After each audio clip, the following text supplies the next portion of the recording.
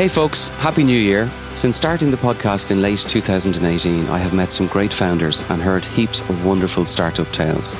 In today's episode, I've taken the stories of 3 hardworking Shopify app entrepreneurs and focused on how they got started. The Shopify App Store now has 8,000 apps as of January 2023, and it still represents a wonderful opportunity. So let's hear from 3 of the originals. Mike Potter is the CEO and co-founder of the Rewind Backup app. Jay Myers is the co-founder of Bold Apps, and Bjorn Forsberg is the owner of Forsberg Plus 2. So first up is Mike Potter. Mike Potter is the CEO and the co-founder of the Rewind app, which is now one of the most popular apps in the Shopify App Store. When I spoke to Mike back in October 2018, he had 20 employees. He now has over 100, and his success has been absolutely phenomenal. In this excerpt, you'll hear how Mike took one of the most boring topics within the tech SaaS space and turned it into a wonderful business and a wonderful success story. Not only does the Rewind app back up Shopify, but since the interview, Mike has also moved across to BigCommerce and QuickBooks and is planning on expanding the business across a range of software applications. So here goes. I started Rewind with my business partner, James, about 3 years ago. I had run a previous startup about 5 to 6 years ago, ended up working with James, my business partner, for a bit at another company. And I just emailed him and I said, I really want to work with you again. Loved what we were doing. And let's see if we can do something. And so we started working on another product. Had nothing to do with Shopify, completely different. We worked on that for about 6 months, tried to give it a good go. Really wasn't working out. There was nobody that was installing it. We couldn't get anybody using it. So one day I went up to him and I said, what if we did backups? Now I'm a big backup guy. I don't know about you, but I've lost data, on my work computer. I've lost data at home. And I really, have made a promise to myself now that that's never going to happen. So, at home, I back up my backups. I've got 2 hard drives at home. Those are both mirrored into the cloud so that I don't lose any data. I've lost those important pictures, of kids. I've lost important data from my work computer. I was doing a presentation one time in Chicago. I used to be a technical evangelist at Adobe, and I was doing a presentation in Chicago in front of a few hundred people, and my boss and my hard drive crashed there, and I lost that whole entire hard drive. I've had those experiences, and I think if you've had those, the importance of a backup, and you really want to make sure that you never go through that again, right? Because it really is just a hopeless feeling that you get in the pit of your stomach when you go in and, your computer doesn't boot up, or your hard drive doesn't have all the files on it, or what have you. Mike, it's interesting that you say that, because people that are listening would probably think that when we now live in the world of the cloud, that backup isn't required. But it's when you get into the detail of the app, obviously backup is required. When you said you contacted your business partner, what year was that? Was that long ago? 2015. We started this 3 years ago. Okay. Your reaction is the same as James's was, right? When I told him, I said, I think we should do backups for Shopify. He said, why would you do that? It's in the cloud. It's all backed up. That's definitely the assumption that most store owners have. Yeah, it's funny because, since you visited us during the year, we put your app in any store that we build as a kind of a default.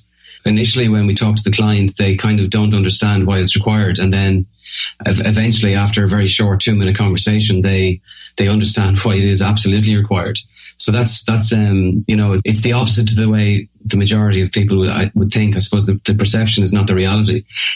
So at that time then, did you sit down, I know you told me before you had experience, or you knew of Shopify. Obviously Shopify started in Ottawa, and could you just explain I know how you ended up choosing Shopify, but just explain the link there with Toby and the Ottawa base. You guys are pretty much, close to each other.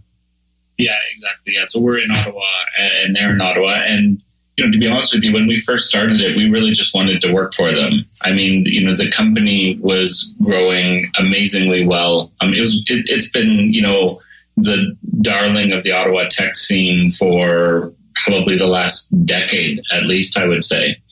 And so, even 3 years ago, even 5 years ago, I was trying to figure out how do you get in there. And so, 3 years ago, I said, why don't we just do Shopify? We can build this product and, maybe we'll build a cool app and they'll hire us. We can get a job there. I've always said that the best way to get a job at a company is to make it, right? Build it on your own and build something that company needs, and then make your job, make it happen.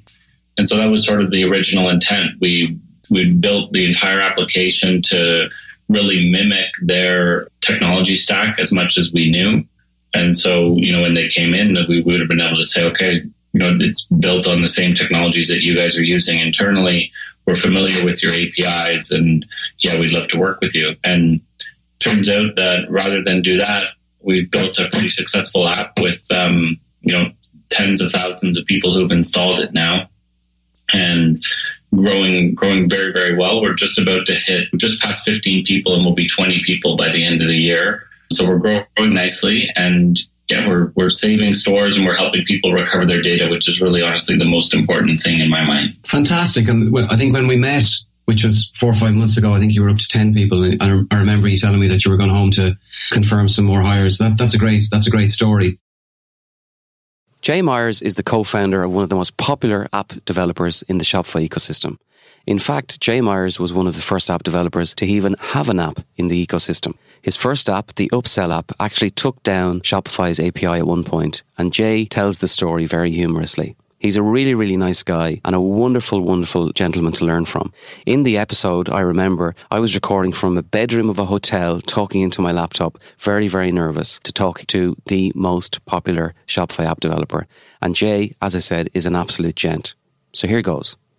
So I was a merchant, and I probably right around the same time as you. I think I heard about Shopify in 2000.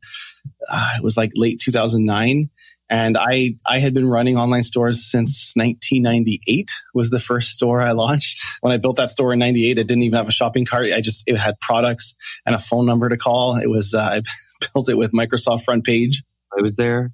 Yeah. So, and then went through, fast forward, I guess almost 12 years later, I went through various platforms, was big on eBay for a few years. Like in the early 2000s, eBay was like what Amazon is now. Like everyone was selling on eBay. And then after a while, you realize you're really just renting customers. You're not building a brand or a business, and it makes good money. But anyway, so I started building sites.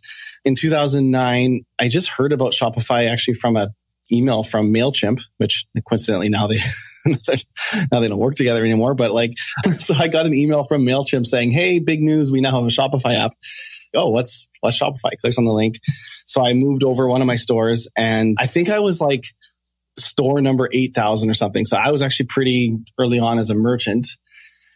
And then one of the things I just loved being a merchant, at that time, I think Shopify was one of the first platforms that had the concept of an app store.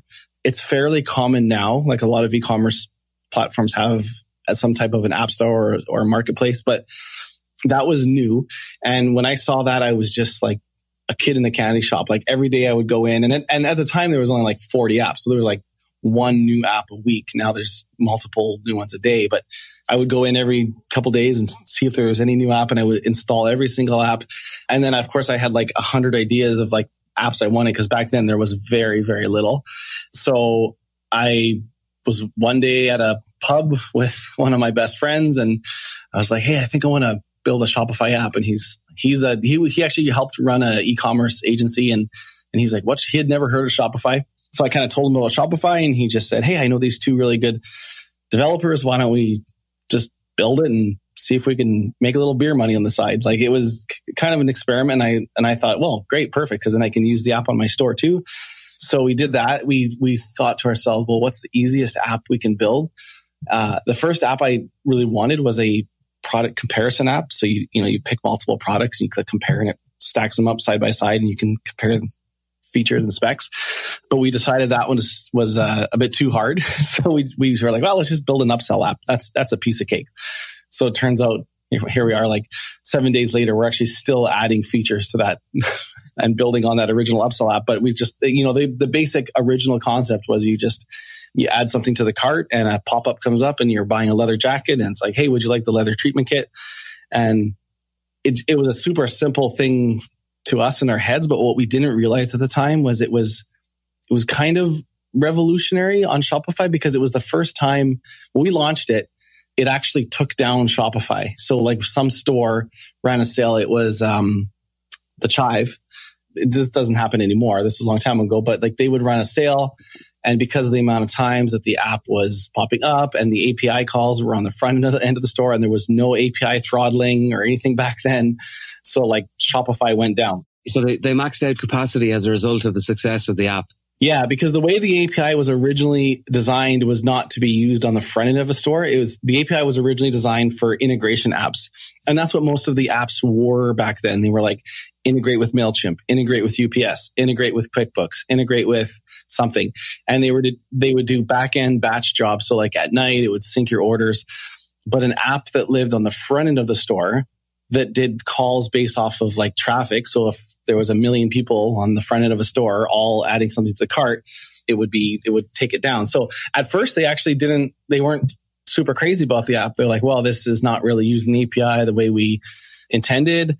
But then merchants loved it and were raving about it. And it was like, it became the number one app like right away. And then Shopify figured out a way to make it work. They said, okay, well, we're going to have API throttling, and they just implemented a few things to make it work. And we kind of saw it, the potential of it early on. So right away, we kind of said, okay, well, what's the next app we're going to build? And so then we built product discount, and then we built store locator, and then options, and then quantity breaks, and then one by one. And then, yeah, like we were in my basement. First employees I had an unfinished basement, so it kind of worked out perfect. We just set up desks down there. And Bjorn Forsberg owns Forsberg Plus 2, and he also runs one of the most popular Shopify app houses in the Shopify community. He has over 85,000 customers, and he runs the popular apps like Orderly Emails and Orderly Print. The interesting thing about Bjorn is that his business was a one-man show up to a couple of years ago, and he previously worked in the finance area, and he decided that he wanted something different. So here goes. I found Shopify in terms of the capability to build a business in terms of an agency around it. But what you did was you actually saw the opportunity to actually build a developer agency around it. And you couldn't code. So 2 questions for you. How did you find Shopify, and how did you go from your 9 to 5 in a bank to developing some of the most popular apps in the Shopify ecosystem? Yeah. Oh, what a nice way to put it. But so we just had our first child, and I had paternity leave from my banking job, and it was an investment bank where they build sort of online trading systems. So it was a very technology focused company, and I started out in customer services, moved into sort of managerial role, and then finally moved over to project management. And then, so I was getting closer and closer to the IT part of the business, and part of my job was to sort of translate the business goals. We need this functionality, and then translating that into something that IT could build. I was getting into the process of building software without actually building it myself. And how I found Shopify, I was actually looking to start an online store. So we just had our daughter, and we thought, oh, wow, I'd like to have a little side project, and I'll sell something. And obviously, when you've just had a child, you're always thinking about, what do they need? So we're going to get into like organic baby clothes or these engraved dummies that you can get with their names on them or whatever. So I was just researching that, and I came across Shopify. And as I was reading through it, part of the trouble was we lived in a tiny apartment. It was like 59 square meters or something. The thought of having a warehouse didn't really fit well with our living situation. And then also, the amount of capital that you put out before you can sell something. Anyway, I noticed while I was researching Shopify that they had this app store, and that you could basically build an app and have them market it in their app store, and then you could get customers that way. And at the time, it was, almost 10 years ago now. And there was a forum post there with a list of things that merchants were looking to have apps for, or that Shopify itself couldn't do yet. So they're looking for somebody. So I went down that list and sort of went, maybe I could build one of these, and sort of took it from there. So was that a public forum? Yeah, it was I guess it's called communities.shopify.com. I think it's been renamed. I'm not sure exactly what it's called anymore. But it was just a forum post that was pinned to the top of the app section. So it was quite amazing that you could just sort of, look down this list. And obviously I wanted to pick something that wasn't huge. So I I saw that somebody was looking for an invoicing solution where you could select multiple orders and then have them print off. Shopify had a free app that would let you do one order at a time, but I thought, hey, it'll save people time by being able to do multiple orders at once. And that's kind of where the idea for Orderly Print came along. Now, you're talking about 2011. Was drop shipping popular at that time? Because that could have been another option if you want to go down the store route. Yeah, I think it was, at least on my radar, it hadn't come on yet. So maybe it was just in its infancy, but I think that was a couple of years later. Yeah. So you're working in the bank, and I've been around those kind of roles before. So in actual fact, what you were doing was you were learning how to develop and how the processes worked, how the systems worked, even though, as you say, you weren't hard coding. So did it twig with you that you had some sort of a competency, or that you were attracted to it and that you could probably do it? Definitely.